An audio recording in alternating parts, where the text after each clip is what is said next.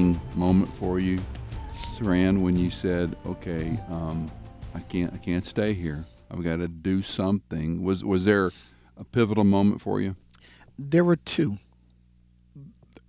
I had fought it. I tried to do all the church stuff. I heard all the people say all the church, scriptures.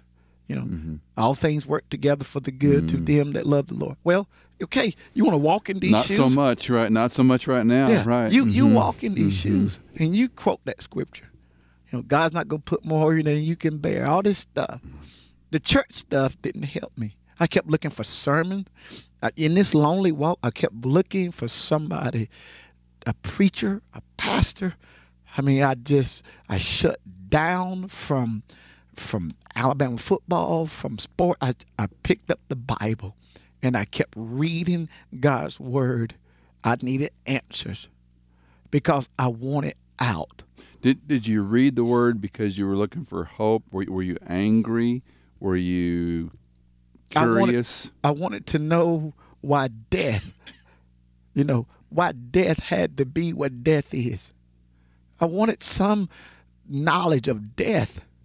You see, most of us, we don't really deal with death until it comes to our home. And we don't do it well then. Yes. And so for me, I had no idea that this was going to happen. And it's like, why would you do this to me? Not uncommon for, it's uncommon, but it's more common that a husband will bury a wife buries a husband. You might bury a child, but you buried 5 family members. Mm-hmm. And I wanted out. And so this word that all these people are talking about that I grew up with from an early age, if God is who he say he is, he knew about that night. He had to have known. And so now we got good and evil. The guy who murdered my family, he had AIDS and he was dying. He didn't have long to live. And so what did I do to him? He's going down the street hitting people, and I said, what did I do? I thought about the inmates that I witnessed to, and I went out to Huntsville, Texas. They've killed more people out there on death row in Huntsville, Texas, anywhere in the world. And I went out there and loved on these inmates, saying that God loves them, that he's a God of second chances. And a man comes up to me and told me because one of the things a lot of inmates do, they keep saying, that it was somebody else's fault. They don't want to own up to the truth. The truth is that, they're guilty. And my thing is to get them to own it. Yeah, to own up to it. And this man was so touched by the message that God poured through me. He comes up to me. He had to be like 75 years old, an elderly white man. He had tears in his eyes. He says, son, I did it. He said, I raped that little girl. Wow. He said, can God forgive me? Wow. And I had tears in my eyes, and I said, God can do it. And we prayed there. I told him I may never see you again on this side of heaven, but I'll see you again. He kept weapon. The CO comes up and snatch him, time to go back to you. But then here am I thinking about these men, okay, and and God going to let this happen to me? Mm-hmm. And it's like, where's the justice? Yes.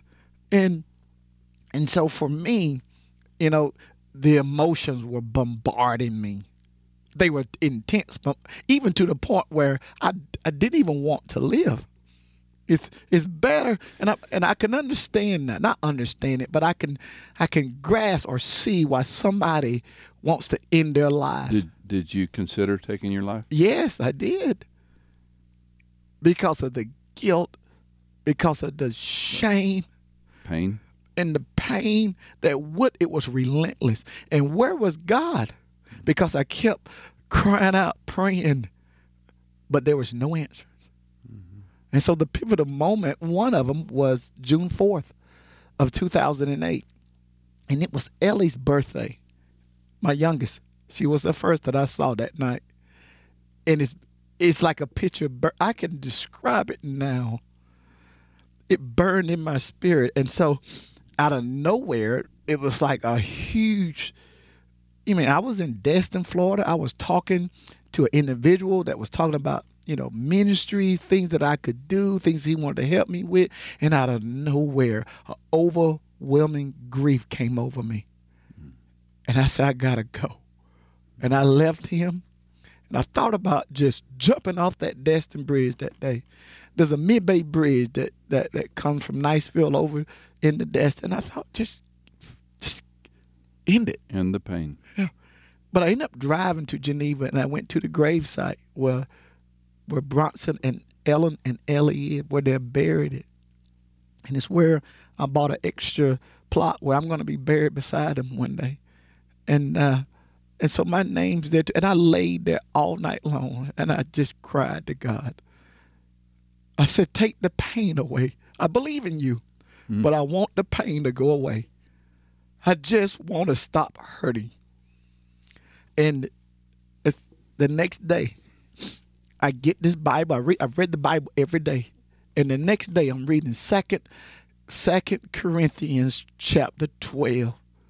And this man named Paul is doing this. He's crying to God, asking him 3 times to take away this pain. Remove this thorn 3 times. God says no. He said, but my grace is sufficient for and that spoke to my spirit. Interesting. It spoke to my spirit.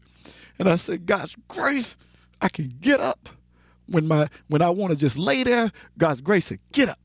When I want to just hide, God's grace says, come out. It's the grace of God that even has me here speaking right now. It is his grace that says he's more than enough. Mm-hmm. And I can recall that was one moment.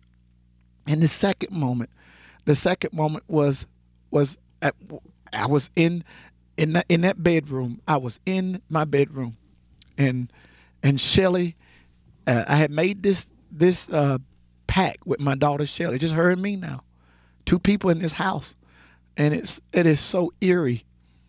And all of the pictures, of nothing, I would not move anything. My wife's clothes, everything is the exact same place. My son Bronson, all of his stuff, his baseball, his hat, his awards, everything is in the same place. Nothing could be moved. Nothing. And I got on my knees one night and I just cried in that bathroom. I said I wasn't going to cry in front of Shelly anymore. But I got back there by myself in my bathroom and I just cried. And I said, God, I want to give up. And I said, whatever I've done, and I said this, I prayed, I remembered the prayer. I said, God, even to the person that murdered my family, God, I forgive him. I forgive him, Lord. I don't know him. If he's in hell right now, God, I'll take his place. I prayed that. I prayed it, Pastor, because I want it. And then Shelly comes into the room. She said, Dad, stop crying. And I couldn't stop. And she just started crying. She walks out, and I said, and I remember I spoke Jesus. I said, Jesus, whatever, Lord. How old is Shelly at this point? She's turned 5. 5. Wow. And when I said that, there was an illumination in that bathroom. There was something happened, and I started getting back up. And I don't know how to explain that, except I believe that night was a total surrendering all. Everything. Not being a church goer, not being I surrendered everything. That's what it was. And then I started speaking the word of God. Everything that God was speaking, I started speaking his word. I started believing somehow in and restoration. I didn't know. I see all these people like Job. He went through this stuff. He despaired of life. He wanted to. Read about Jeremiah in a pit. He's crying. These are mighty patriarchs. They are going. Even Christ himself. Yes. He's at the ultimate breaking point in the Garden of Gethsemane. They are crying out to God, and yet they're not hearing from God, but yet they are still going forward somehow. And so for me, I'm going to go forward. You and I were talking before about 2 Corinthians. You mentioned chapter 12. Chapter 1 is always, I love it, but it also kind of drives me crazy. Where Paul talks about the sufferings of Christ are ours in abundance. So our comfort is abundant through Christ. If we're afflicted, it's for your comfort and salvation. Or if we're comforted, it's for your comfort, which is effective in the patient enduring of the same suffering which we also suffer. There's a verse here that I don't have any clue what it means. And I say that, I know people could run with that. But when he writes, you also join in helping us through your prayers, so that thanks may be given by many persons on our behalf for the favor bestowed on us through the prayers of many. Yes. So, Rand, how does prayer help in this situation? Because I get the church speak, and I get I haven't been in your shoes, but I've certainly been through grief and tragedy, and I've seen a lot of well-intentioned Christians say very stupid things to people. Yes. In very difficult times. Yes. And sometimes there's no place for words. Sometimes it's just the fellowship of the suffering. I'm going to sit there with you and put ashes on my head and say, I got no clue, but I love God and I love you, and let's just sit here together. But how does prayer help in this situation? Well, it's a mystery. But the scriptures say this in James 5:16. He says, confess your faults to one another and pray with one another so that you may be healed. There's a healing that's going to take place when we do this. When we just sit and we just love somebody. That's what you're talking about. I mean, people said some terrible things to me. Yes, they do. They said, "Why did I'm sorry for what they've said. As part of the church community, I apologize for some of the stupid things." Why would you ask somebody, why didn't you see the truck? Yeah. Why would you ask that? Or a child who's dying of brain cancer, and they say to the parents, "You don't have enough faith." You want to just smack them. You want to just dope slap them. But he goes on to finish that scripture. He says, the prayers now of the righteous availeth much. Now, availeth much. I don't know what that word means in the Greek. Well, one thing we can say is what we want it to availeth for your wife to come back to life. That's not what God had intended. But is there was there a result that he helped with you? There was, because I got a right mind experience, like the demoniac man that Jesus, when he went to the tombs of Gadarene, you're clothed in your right mind. Yeah, I had a right mind experience at that. Good. And so wait a minute, I am this side of heaven. After I did my study about death and how it got in, when Paul saying in Romans 8:18, he says, I reckon the suffering of this present time is not to be compared to the glory that's going to be revealed in us. Yes. So there's something else that's going to be revealed. I mean, my story, even now here on this earth, God is writing it out. And so my story is not going to be just 11/1907. And somehow, when he say this scripture, that eyes have not seen, ears have not heard, neither has it been revealed in the heart, the things that God, well, I don't know. I don't know what all God is going to do and restore, Well, and so by faith, Pastor, I put it in that instead of, what I've lost, instead of these afflictions that you're talking about in First Corinthians 12 and 1.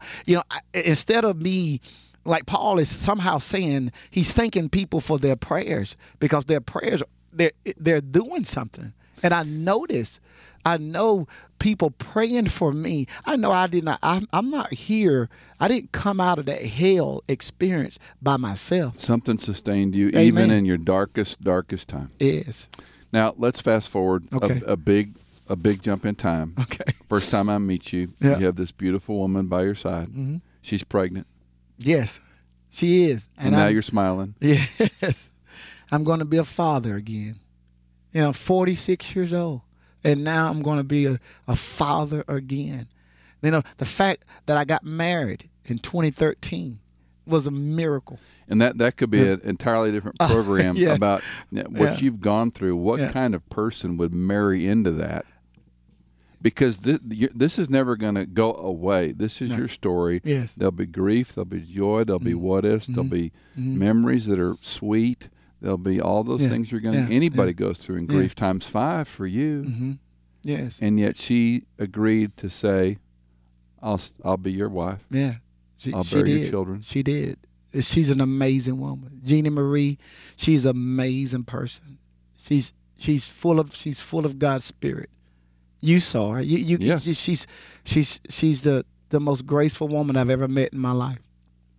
She has a heart that is I can't even describe. Someone who's listening to you and me, Yes. They've got grief and pain and loss, and they don't have a happy ending. Mm-hmm. What would you tell them? Don't give up. Your story is still been right. It's still been written out. Don't give up. I got so close to giving up. So many times, it didn't even make sense. It just did not make sense to read the Bible. It didn't make sense to go to church. It didn't make sense to even pray. I can't even see this God, and I'm praying.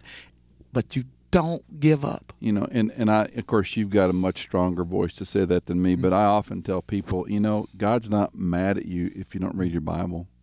God's not mad at you if you don't go to church. Yes. He's not mad at you if you withdraw. Totally agree. We can only handle so much pain. Yes. And we all process differently. Yes, we do. And to give people, quote, the permission to say, you don't have to put up the pretense of being a good Christian and smiling and counting it all joy, brother, and as we count various trials. You can suffer. You can grieve. Yes. But at some point, we want to encourage them to say, yes, he loves you. He does. And he cares about you, and he's not going to leave you there. No, he is not. He didn't leave me there. You know what? He heard Jonah in the belly of that great fish, and the Bible said that fish spew him out. That's so significant. That he said, I'm in hell. And so we can go through hell. We can be in a hell type experience. But listen to me. You continue to pray. And like you said, you don't have to be a scholar. You don't have to be perfect. But you could understand that God is love. And if he loves you this much, he will bring you out. And he brought so many of all of us, so many other people. You look into you don't have to get into the word. Just look around you at the miracles of people that are surviving from cancer, people that are surviving from divorce, young teenagers that somehow they rededicate their lives and they are getting the college degrees. And when they're coming out of juvenile prisons, let me tell you what, you can come out. That's what he put inside of me. He's putting the thing I notice without a shadow of a doubt, Pastor, when I go and stand in front of whomever, it's not so much as me speaking, it is God's Spirit speaking through me. In spite of us. Yes. I love the Whitney Houston rendition of the he may not come when you want him to but come. He'll be there right on time. Yes, he will. And it's a great reminder that this world is not our home. It is not. This timeline is not ours, and it's a life of faith, no matter how we parse it. Amen. But Jesus says, I came so you can have life and life more abundantly. And so he's given us abundant life. And, Saran, Stacy, we could talk for a lot longer. It's a privilege to have you. It's humbling to have you. Thank you. Thanks for sharing your heart joy. today. Absolute joy to be here. And pray for that new baby coming. Thank you. Please pray, because I'm going to be there. Can't wait. Yes. Can't wait. God bless you, sir. Thank you. God bless you. Thank you for listening to Michael Easley in Context.